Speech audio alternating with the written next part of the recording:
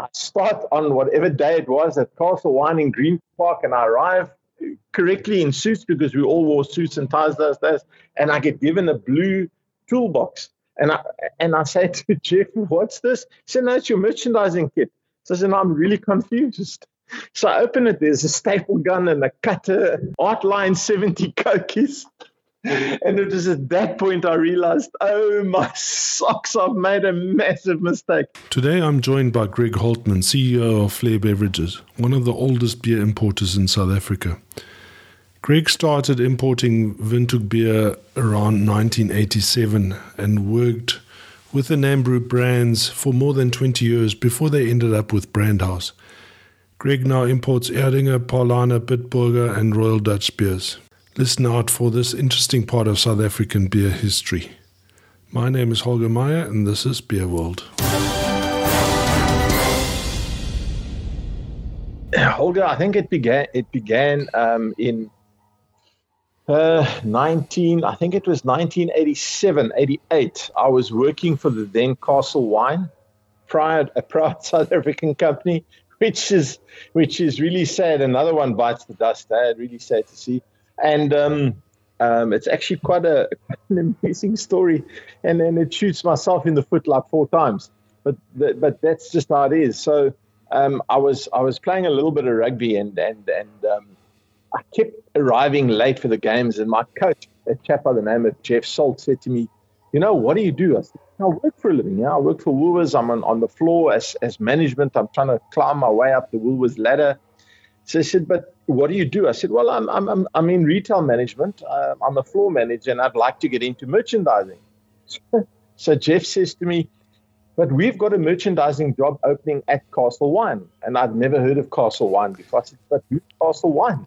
So he says Rembrandt and all this stuff. And I think, my word, that's actually a big company. I disappear. I go do a little bit of homework on it, and I understand, wow, there's some like seriously big brands like Klipdrift and Viceroy and Cellar Cask and the Berghelder wine range and Fleur de Cup and gee whiskers. So I go for an official interview and and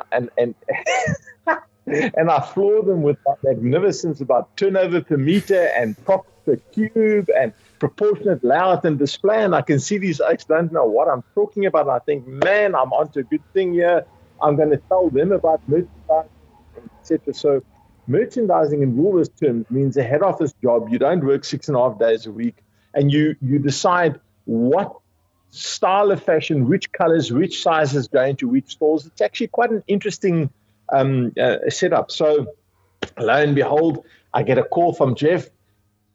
Like a day later, says, no, you've got the job, and here's the starting salary, and you get a car. And then the car was nice. I hadn't had a car at Woolworths. I had to take a slight knock in salary, but it really was slight. But I've got an expense account, and I've got a driver. And, man, I hand in my notice, and I do the exit interviews. And I start on whatever day it was at Castle Wine in Green Park, and I arrive correctly in suits because we all wore suits and ties those days. And I get given a blue toolbox. And I say to Jeff, what's this? He said, no, it's your merchandising kit. So I said, no, I'm really confused. So I open it. There's a staple gun and a cutter, Artline 70 Cokies. And it was at that point I realized, oh, my socks, I've made a massive mistake. Anyway, it was a great mistake. And, I worked with industry legends like Colin Blows and Jeff Salt and Harry Lubenstein, Ronnie Zeeman, Trevor Kidd. I mean, yes, here was this newbie. I was dark green behind the ears, man. And so that's how I got into the liquor industry, actually, completely public.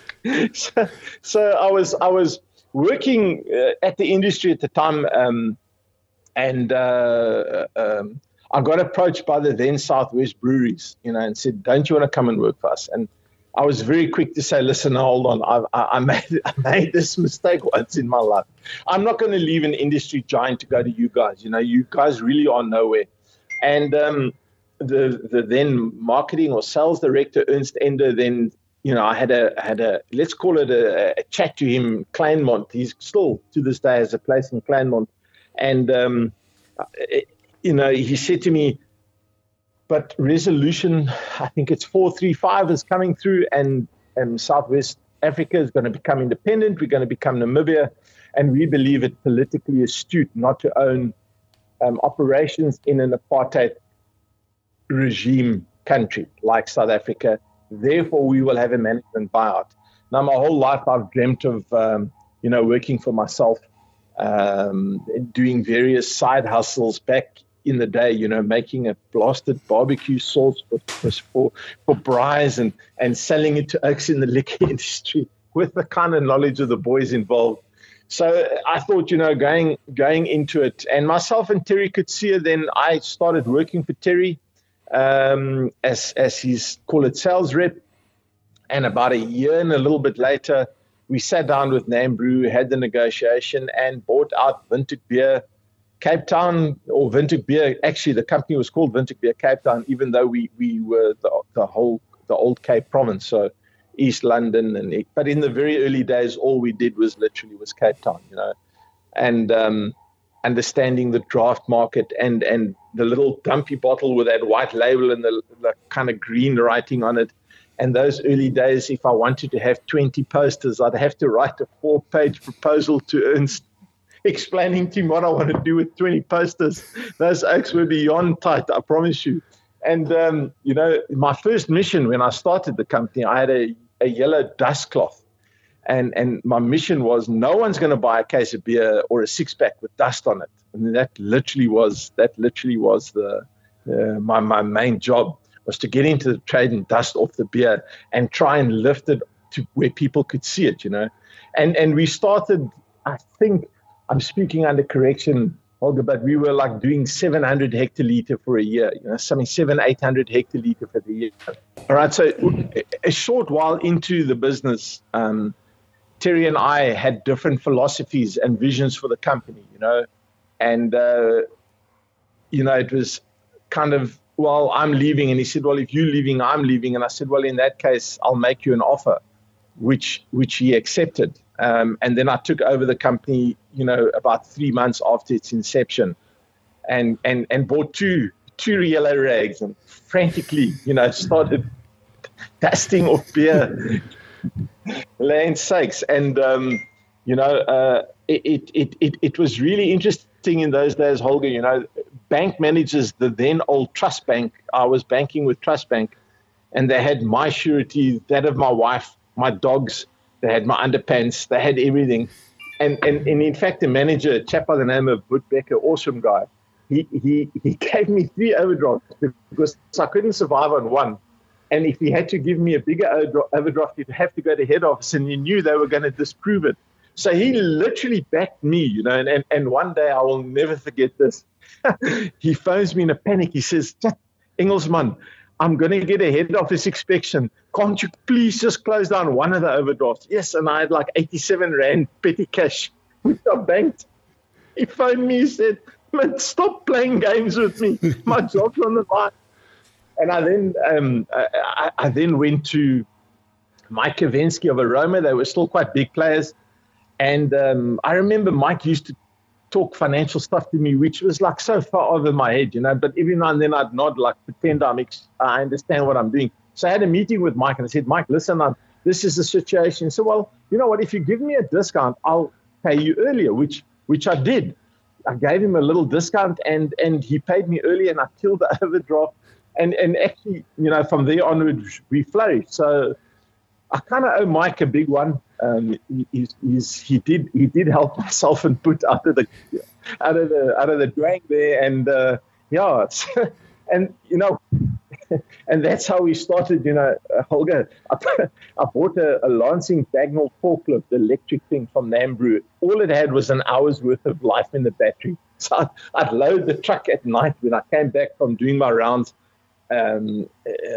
Marie Erasmus was my, call it, general manager, doing everything, and she'd have put up, the load sheets, who's going where, in what truck, and I'd come back at night and load the beer with this Lansing Bagnall and hope like hell I could get it all done in an hour. So those were great days. I wouldn't swap them for anything. I never knew if I was going to be in business from one month to the next, but we made it, and the brand started getting a bit of traction. The urban legend of Reinheitsgebot, the non-hangover beer, started growing. People started believing it, and about 6-7 years into the business, the traction was there, and we were probably doing about 18,000 hectoliter. And I was standing in a bar. I will never forget this. In just off Green Market Square in Cape Town, there used to be a lovely little outlet there called the Tudor Inn, a German run. The owner was Martin Diebold, and I was having a chat to Martin and standing there with no drink because I still had to work.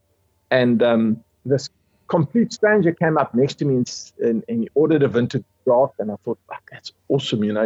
You get a lack of feeling when that happens, And the guy saw me looking at the beer, and he turned around to me and said, "You know what? You should drink this beer because it doesn't give you a bubble-us." And that rumor kind of came back, 360. And I must tell you, I thought, what, bugger that. I'm actually going to have a beer. Those days we did that. We kind of had 3 or 4 beers and drove home. Still had a couple of beers and drove home. And it was just awesome that all that hard work and all the the messages that myself and the Red Force and whoever else, punted out there all the time, came 360. And the company just grew, we grew and grew and grew until I think when the now defunct Brandhouse took over, we were at 197,000 hectoliter, which is actually a hell of a journey. We took it from that 800, it took us 19 or 20 years.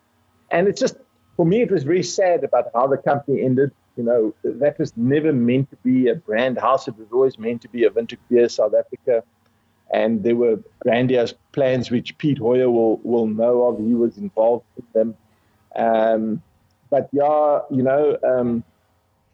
business politics, I think, is far stronger than I suppose, personal relationships. And they took the call to go with Beck's, and then Guinness anyway had to buy them out. So I suppose from that perspective, they did well. They made good money. But now that dream is done. It's no more. And we kind of, like 2 junkyard dogs, growled at each other, and we ended up doing the walls and wheels for the Heineken side of the Brandhouse contract. And then those guys wanted to exit the contract early, and there was another fight. And out of that fight came Flair Beverages was that. And then, then a very painful experience, the NMK experience. My ex-Namibian Breweries colleagues, Andre Herman and Rob Bender and Piet Hoyer, had actually kind of bought the company. And one of the Gilbey's guys, I think it was Podger Steyn, was supposed to run Cape Town, and he pulled out at the last moment. And then they approached me and said, would I be interested? And the first meeting I attended with the guys as a consultant, because I was still negotiating with Brandhouse, turned out to be with C&C, who were doing Frangelica and Tullamore Dew. And the guy said to us, okay, we're taking the contract away from you. And they went like a whole chunk of the business out the door, and they got up and left, and we sat and looked at each other. And then we did the deal, with KWV, with old Dr. Barnard, awesome guy, absolute scholar and a gentleman. What a pleasure to do business with that guy. He had a very strong ethical and moral compass, good guy to work with. And then KWV bought half of NMK with the intent of putting all their stuff as a route to market instead of being, spread all over to everyone. But then somehow something happened, which I don't know, and he took a very early retirement to be replaced by Thijs Loubser, who was a bit of a henchman. He had a very different opinion, very different approach to the business. And after a short period of time, we parted ways, and the offer was, I learned something. We had a Texas auction, which I didn't know, what's a Texas auction? And they said, well, we'll put a price for your 50%, and you put a price for, and whoever's the bigger price buys it out. So I thought this was quite a dangerous game to play. I mean, wow, we're playing for big stakes here. Anyway, long story short, they wanted to pay us X for our 50%, but were only prepared to give us X minus for our, So it just didn't make sense. And then we took the company back, and that was 2008. Great timing.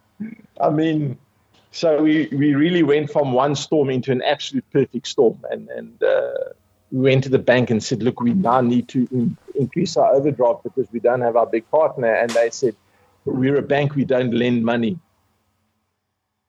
And the inevitable liquidation followed. I still to this day maintain that company should never have gone down. It was a great company, had awesome brands.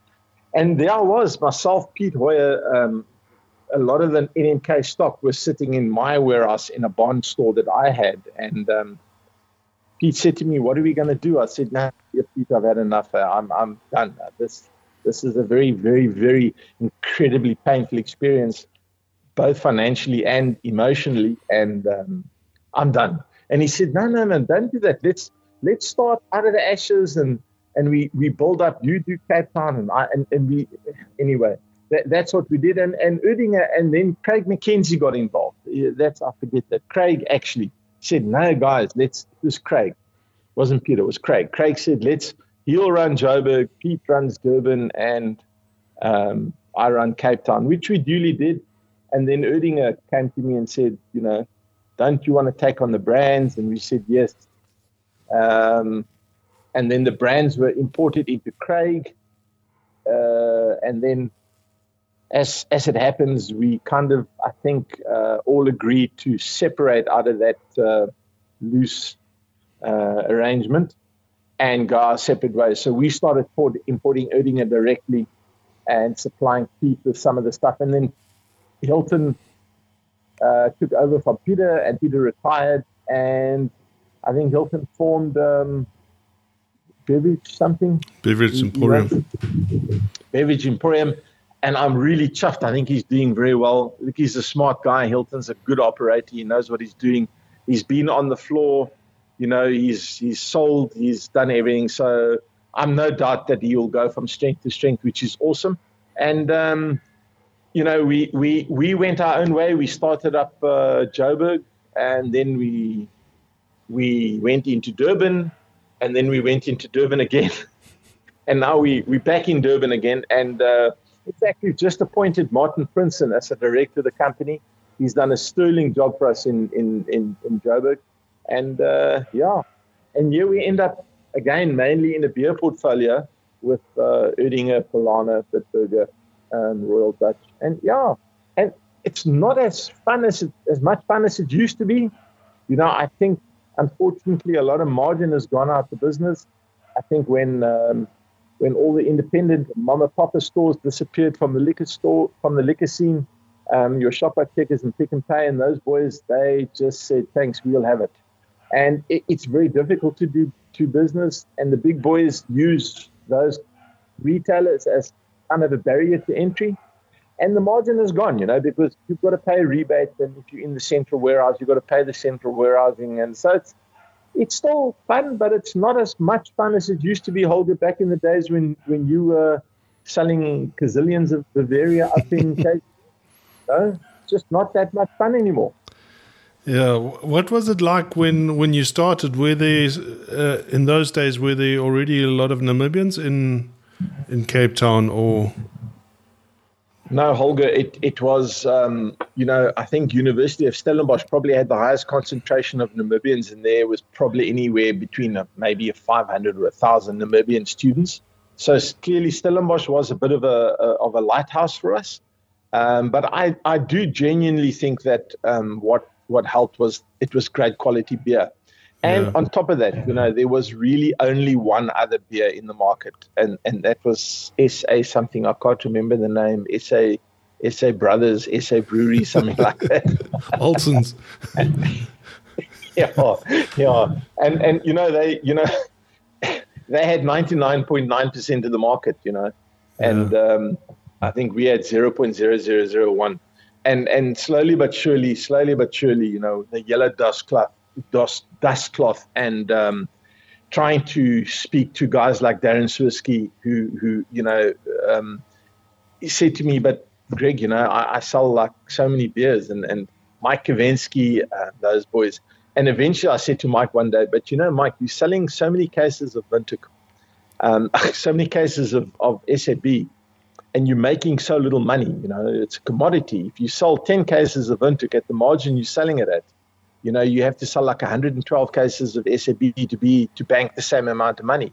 Now, Mike, being a sharp guy, he quickly picked that up. And, from there, he kind of passed on, give these guys a little bit of love. And Rebel Holdings, which was Gilbey's at the time, an absolute legend down here. I've lost complete contact with him. Steve Black was running Somerset West, also German kind of orientated community town.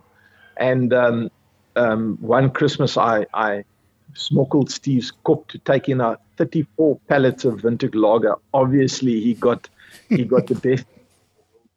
And about an hour after the truck had stopped, I get a frantic call from his area manager, Piet, and Piet phones me and says, "Here, Engelsman, what have you done?" So the only thing I could say to keep the beer in, I said, anything that's not sold by the 24th of December, I'll take back. Well, I tell you what, by the 20th of December, they were placing another order. Wow. So, what I basically did, SAB had no space to put in beer. So if you wanted a case of beer, and Rebel Somerset West was a big store, it was like a mega store in those days. If you wanted a beer, you had a Windhoek lager. And of course, old Steve Black was a big advocate. So, he just talked it up to anyone and everyone. And in those days, if your bottle store manager said it's a great beer, then you believed him. So those days, bottle store managers could still tell you the difference between a Pinotage and a Merlot and a Cab and a lager and a Pilsner and a stout and a chocolate stout and a triple and a double and a blonde.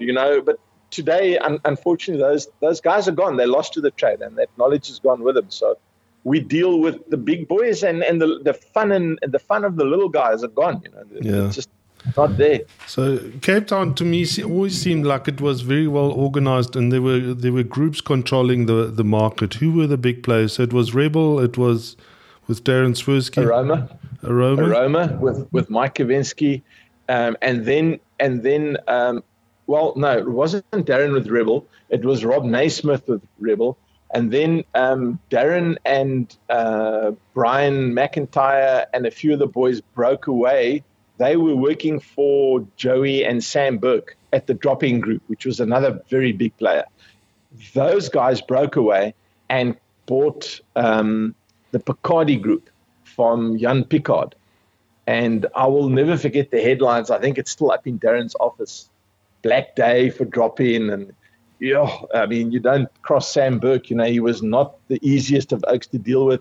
In fact, he made nails look weak, and they broke away and they formed Picardy, which then went on to buy out Rebel as well. And then they listed the main Canadian there. I can see his face in front of me. I'm getting old, Holger. I forget his name.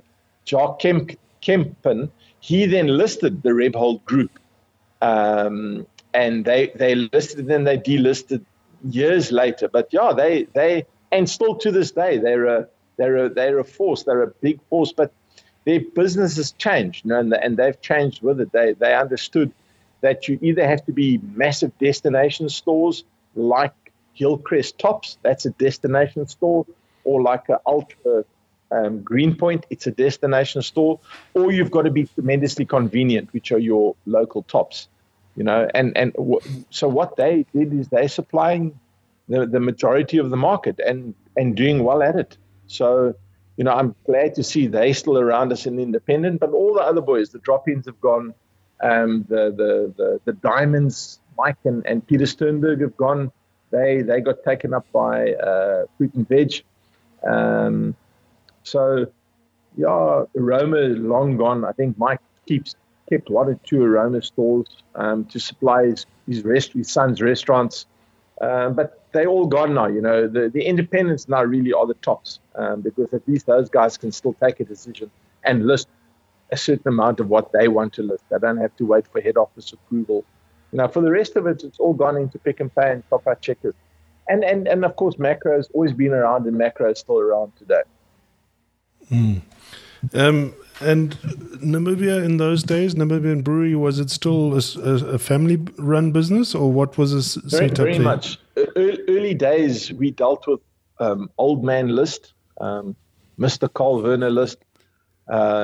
Awesome guy to deal with. If you were going slightly left of center, he'd give you that devil stare, and you'd quickly back off. Even though I would always push the envelope, he gave me that stare. I disappeared quickly. Very quickly back to my side of the line.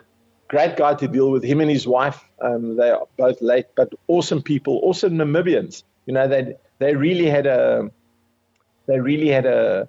thing for Namibia, that they wanted to make the country a better place, not the company. Surely they wanted to make their company big and successful and sustainable. And, Holger, the truth be told, I think that Windhoek to this day is the only brand that stood up against the might of SAB and survived and flourished. No one else had managed it before that.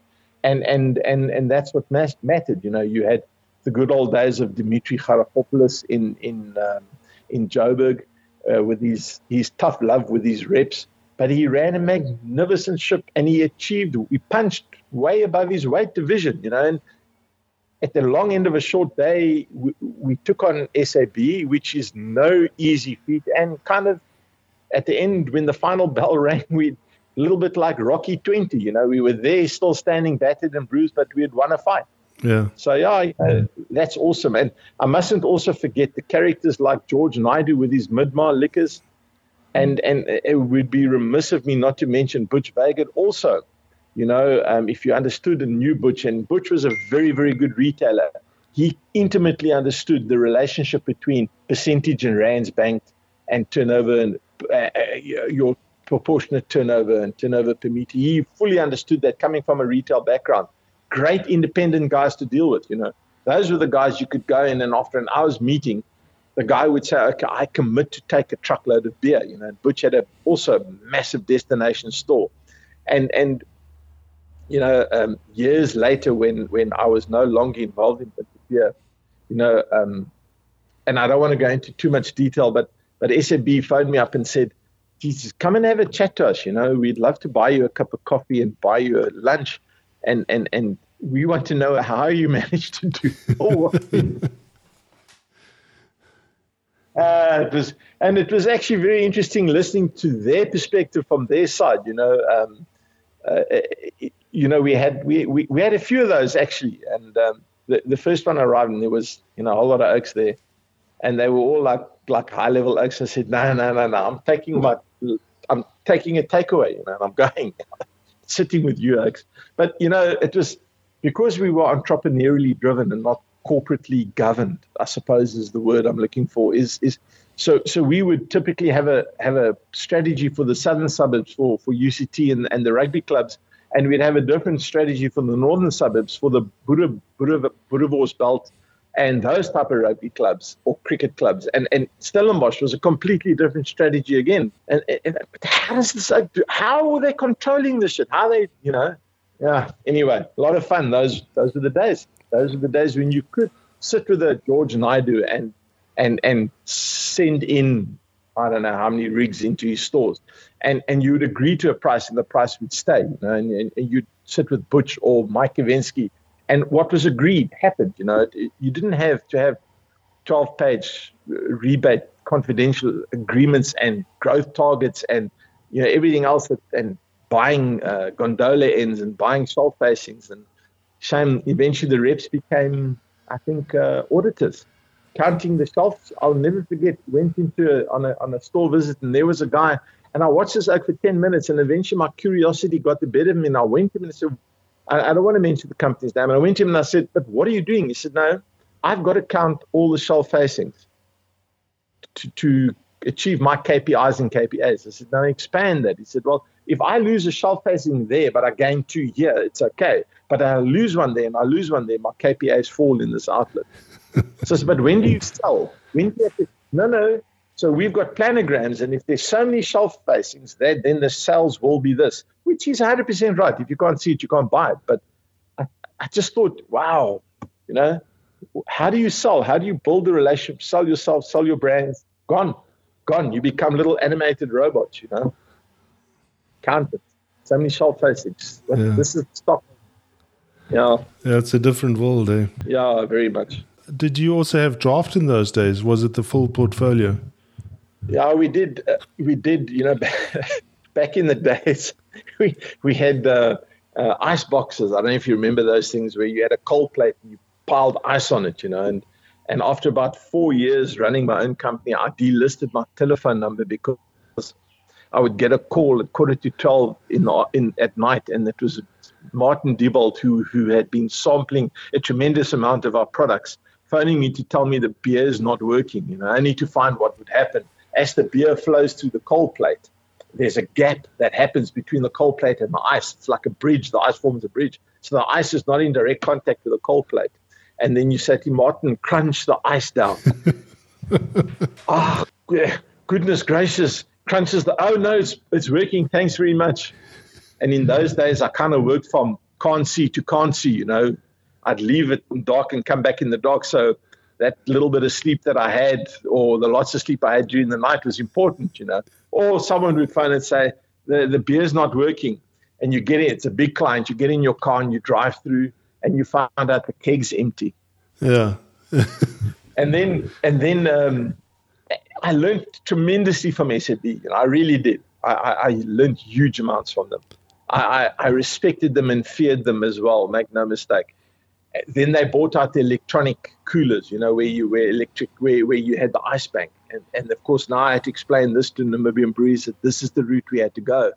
And when they saw the price of these things, man, I've never seen Oaks go into reverse gear quicker than that. Anyway, we went on and we did a few of our own, and then they saw, the success of the new technology, and then it was adapted. So draft was a very important part to us. Holger, we all know that you putt for dough in the on-con. You build a brand and you build a brand loyalty.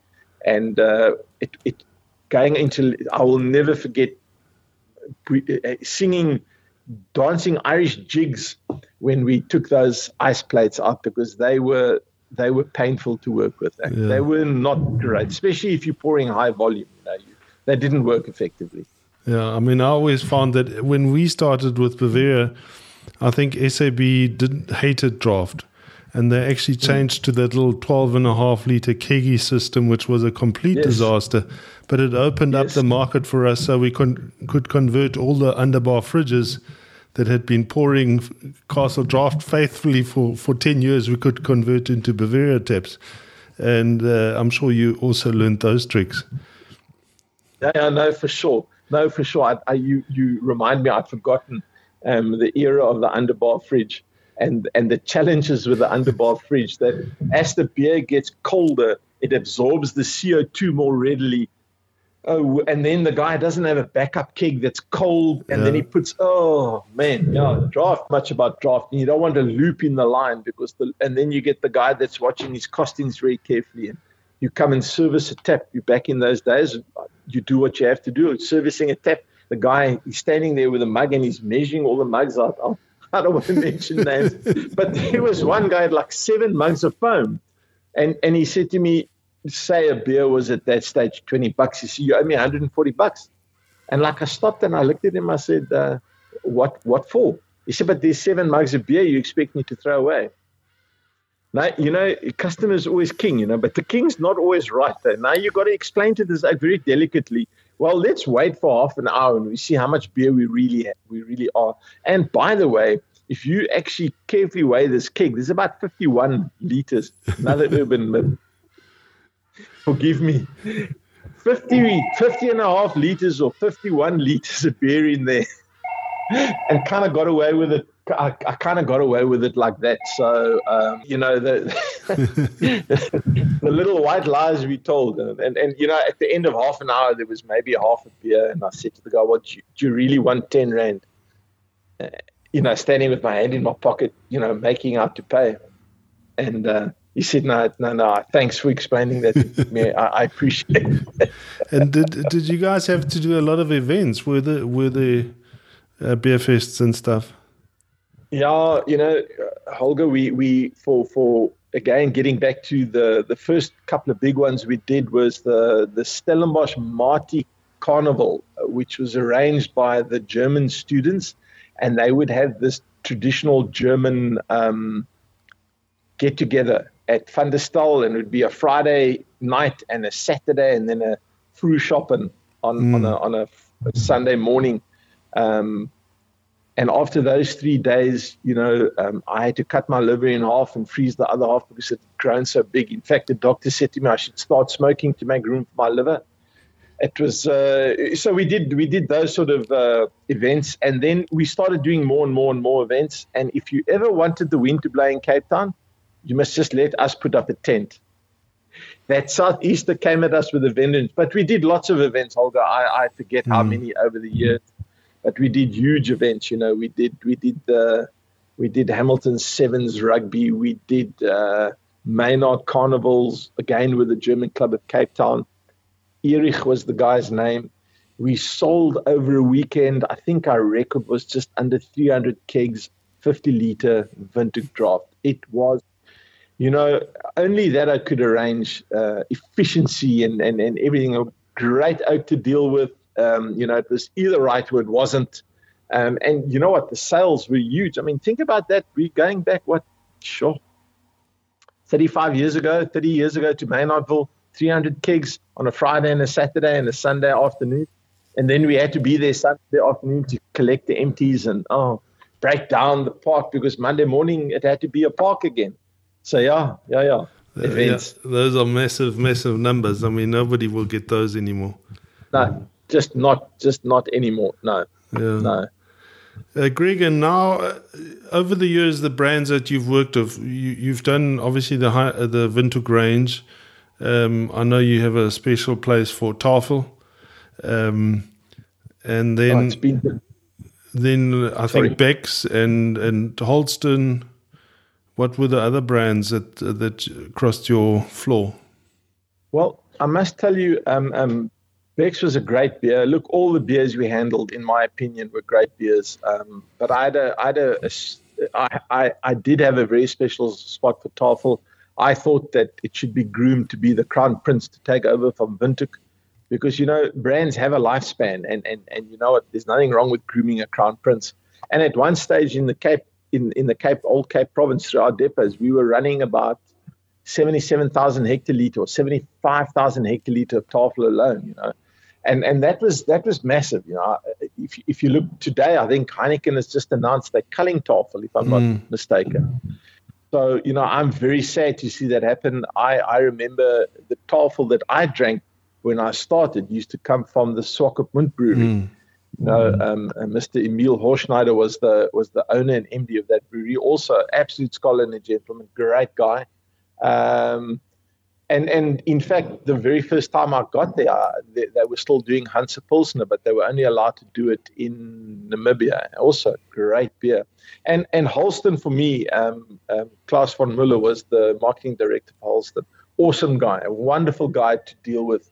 I think in a lot of the ways that he took name brew out of, and I mean this respectfully, kind of out of the dark ages and introduced them to electronic media and advertising. And in fact, it's not a good thing to say that, oh, look, I've saved R1 million in my marketing budget. It's rather, I've blown the whole marketing budget, but look how much volume I've achieved by blowing the marketing budget. Therefore, I want to double my marketing budget to continue the sales trend.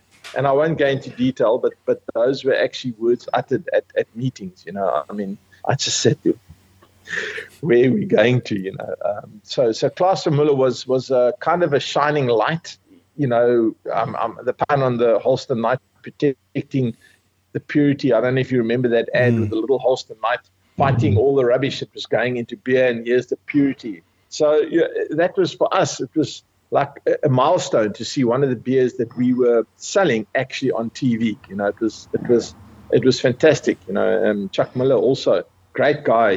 He was a very good marketing guy, understood strategy, he understood what was necessary, but working in a system that, you're working in a population of 1.6 million people, and you are a god in that 1.6 million people, coming down to South Africa where you're not. It was very difficult for him to, I think, bridge those philosophical differences. Eventually we did get that Dragonfly ad, the Dragonfly, the Pure Beer and the Pure Beer Society, and that just reinforced and retrenched everything that was already happening in the market. So yeah, and the rest, as they say, is history. I have no idea where the hectoliter sits, but I'm sure it's well over 1 million and a half by now. I'm not sure what Heineken's intent is with it. It'll be interesting to watch, but I do see that will be coming in as more of a low prop brand to defend the Crown Prince, and that's smart strategy from Heineken. You let everyone fight down below, and that's where the fight is happening. And you make sure that your king is well looked after and its positioning maintains where it is. Yeah, it is sad to see all the delistings, and people have been asking for Camelthorn. I know you were closely involved with the launch of Camelthorn. I don't know if that's been discontinued. But certainly Tafel, I think even in KZN, it made nice inroads. Yeah, look, Holger, what they unfortunately did with Tafel was inevitable. They sold it too cheaply. I mean, you could buy 24 by 500 ml cans of Tafel for 200 Rand. I mean, that's like, and Tafel was great beer. It's really it's a thirsty beer. Just it's a great beer to drink. It's a sessionable beer. It had everything going for it. But I think what they were doing is to put it in a position where it didn't make profitable sense to continue with the brand. And anyway, they now own everything, and they've got Windhoek Lager to play that role, and Windhoek Draft. Back in the day when we were handling the Windhoek range, they were premium brands, and people were prepared to spend the premium on the brand to buy the beer.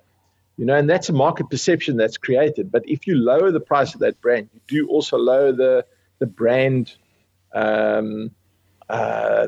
integrity. You lower the brand. If I was a marketing guy now, I'd come up with brand voltage and all that cut. But you just lower the brand appeal, and it's true that you need to price a premium at a certain price to maintain the premiumness. And we all know that the difference between a beer at a premium price and a beer at a non-premium price is the brand equity. And if you keep lowering the price, or you keep the price at a proprietary level price, guess what? It won't be a premium anymore, and people won't buy it as a premium. Yeah. I was at our local Liberty Liquors on Friday night, and I asked them where the Tafel was, and they said there's no Tafel, and they said there's also no Lion. So clearly those two were fighting a fight, and if the one disappeared, there's no use for the other one. Yeah. And you know what? You're going to sell so many more hectoliter of a beer at a more profitable price. And it makes sense. I understand it. I get it. Still, for me personally, very sad to see Tafel go. Greg, let's talk a little bit about the beers that you currently import and maybe their stories. I mean, my favorite is obviously the Erdinger, but I had a good session on the Bitburger at Ziggy's in Salt Rock the other day. Look, Erdinger sells in 74 countries globally. It's the biggest wheat beer in the world, or world's number one wheat beer. It's not big in Munich because it falls just outside the Munich circle. Yeah. But it's big in Germany.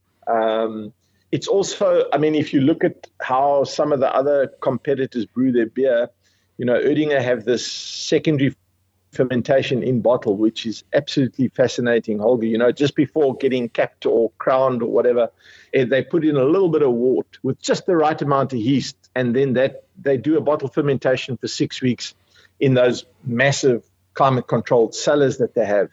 And really, honestly, that's what makes Oettinger, that depth of flavor, the richness of that beer. You can actually taste it when you open it. Another beer had a brilliant slogan: "It's only expensive until you try it," and that's very true for Oettinger. Once you drink an Oettinger, you understand why it is. It's also my favorite beer, just by the way. People tell me it's not sessionable. Well, shit, I've never come across that. Maybe I'm just a bad influence. But yeah, look, I suppose I've got Namibian breweries to thank that I like German beers. They are quality beers, they are brewed Reinheitsgebot and a lot of pride. I think a lot of pride goes into German beers, which I think maybe the rest of the countries around maybe don't have that same sense of pride that goes into those productions. I must tell you, for me, it's whilst I say Oettinger is my favorite beer, for me, if it's so difficult if there's an Oettinger on tap and a Bitburger on tap. It's so difficult for me to make a choice that it actually almost comes down to what I'm eating. If I'm eating something, I'll go with a Bitburger. If I'm eating something, I'll go with the Oettinger. They're both great beers, and thank goodness they're very, very different. One's a Pilsner and one's a Hefeweiss. So yeah. And the Oettinger is still a family business. Yes, it's still owned by Mr. Werner Brombach. I don't see that changing in the near future. I really don't. Awesome people to deal with, family-type owned brewery. It's a big business, make no mistake. You say family and you think small. Not in this case. It's a big business. Awesome people to work with. Through COVID, they were, if I could have got to Mr. Brombach, I might have given him a kiss, but in fact, all our suppliers were fantastic to work through with COVID. They all understood it. And I think it was a global thing. I think everyone helped everyone. I'm no exception. I think I got helped along with everyone else. So, yeah, it was really nice. And, yeah, Oettinger, very much a family business. Now, tell me about the Oktoberfest at the brewery at Oettinger. Because that's slightly different. It's the same sort of time. I've been to the Munich Fest a few times. Holger, it's called the Oettinger. It's called the Herbstfest. Okay. Okay. It's like an Oktoberfest, except it's. I want to put it this way: it's smaller and classier. When I say smaller, 15,000 people in the tent. It's not small by any stretch of the imagination. Copious quantities of beer, similar menu, and a smaller version of the Oktoberfest in München, But surely the only brand on sale is the Oettinger. And then there is a little champagne den where if you're really feeling bad and you want to make sure you die the next day, you go into after a whole night of beer. And is it open to the public or is it for the trade? No, the Oettinger Herbstfest is open for the public and everyone can go or anyone can go. And it's awesome. It's wonderful to sit in that environment where, I think 99% of the people have had more than an elegant sufficiency, but it's friendly. Gemütlichkeit, I think, is a great German beer, which you can explain better than I can. And if someone bumps into you, he's immediately apologetic. He's not trying to smash you on the head with a glass, a la SA style. I'm going to stop going to those dives, I think. But yeah, no, awesome place.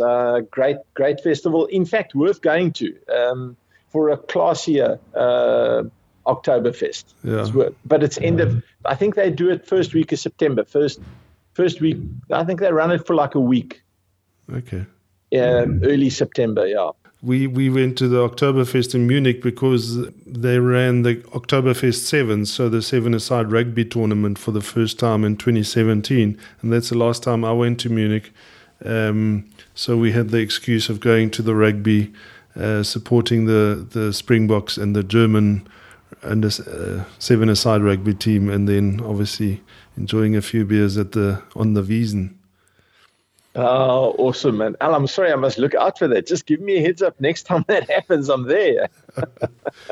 So in your portfolio now, you've got Erdinger, you've got Paulaner, Bitburger. Yes, Bitburger, and we have Royal Dutch. We exploring some other options, Holger, which I can't go into now. From a beer perspective, we've had some very promising discussions. But, I've kind of learned my lessons now. Just because I like a beer and it drinks awesomely well, it doesn't work. You have to have a partnership with the brewery you're looking to bring on, and you do a 1 year, 3 year kind of process with them, and you co-commit and you co-spend on it, and unless that happens, there's no point. There's no point. I don't own those brands. Why would I commit my heart and soul to it?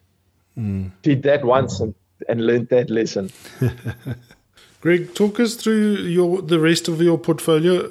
Sure. So we handle a brand called Tomatin or Tomatin. They're the world's largest single malt distillery. And I don't want to go into detail, but a lot of the big brands out there have a portion of Tomatin malt in it. So we're handling their legacy. Unfortunately, that had a massive increase from supplier. We do the legacy, the 12-year-old, the 14-year-old, the 18-year-old, and as the SKUs go up, our biggest challenge is actually to get stock on time all the time. Unfortunately, we suck at that one. We haven't got it right. We've been out of stock too often. We're working hard to try and rectify it. And we've just been appointed officially about 6 months ago, the Kamiki range of whiskies, Japanese whiskies. Hugely interesting how they make whiskey. I mean, you talk about German pride in their beer. Well, the Japanese take it to another level for their whiskies. We were up against some quite big companies for this brand. And, hopefully we won't run out of stock of that thing, because the biggest problem, we used to do a bit of Nicker with old Hector Macbeth. But the biggest problem was just being in stock all the time. Then stock was allocated, then they didn't. And Suntory are not interested in supplying this market directly, even though they have bought their own company and they're doing their beers that they don't want to bring in there. So the Nicker comes in kind of haphazardly at best. So hopefully with the Kamiki range, we won't need to do that. And we priced slightly better, I think, than the Kamiki, than the Nicker range, because we're dealing directly with source, not through a whole lot of various people. Then we have a very interesting liqueur range, the Caper, global brand, globally awarded gold medals all over the place. And they've got also a Dutch company. They've got a very interesting take on it. They sell a liter for about the same price as a local 750 ml.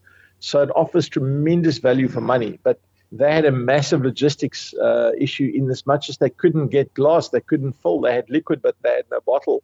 So we've literally just landed the containers now, and it'll be going into market. And then we've got a brand we've had for like 12 years, Ouzo Bathory. Holger, we do nothing to it. We just put it on the price list, and yet every year it just ticks up. It's not a drink I drink out of choice. It's I suppose it's an acquired taste. I haven't acquired it yet. And then we also do a beer called Royal Dutch, from United Dutch Breweries. Very interesting company. They've got a plethora of brands. And actually, it's a nice beer. We do the little 250 ml. It comes in at a reasonable price. And Macro are doing quite a good job for us. And your distribution now goes through Liquor Runners? Yeah, Liquor Runners handle all our walls and wheels now, and I should have probably taken that call a while ago. And then you've got your teams in Joburg and Durban, Joburg, and Cape Town. We have teams. We have outsourced sales efforts in the outlying areas. Well, Greg, thanks for your time. Thanks for sharing your decades of knowledge with us. And I look forward to catching up with you when I'm in Cape Town next time. Absolutely. Let's have a cold something somewhere. And take care of yourself, Holger. Take care. Thank you, Greg. Thank you for listening to our stories here online. In the show notes, you will also find a link where you can subscribe to become part of our community and be notified when we upload our latest content.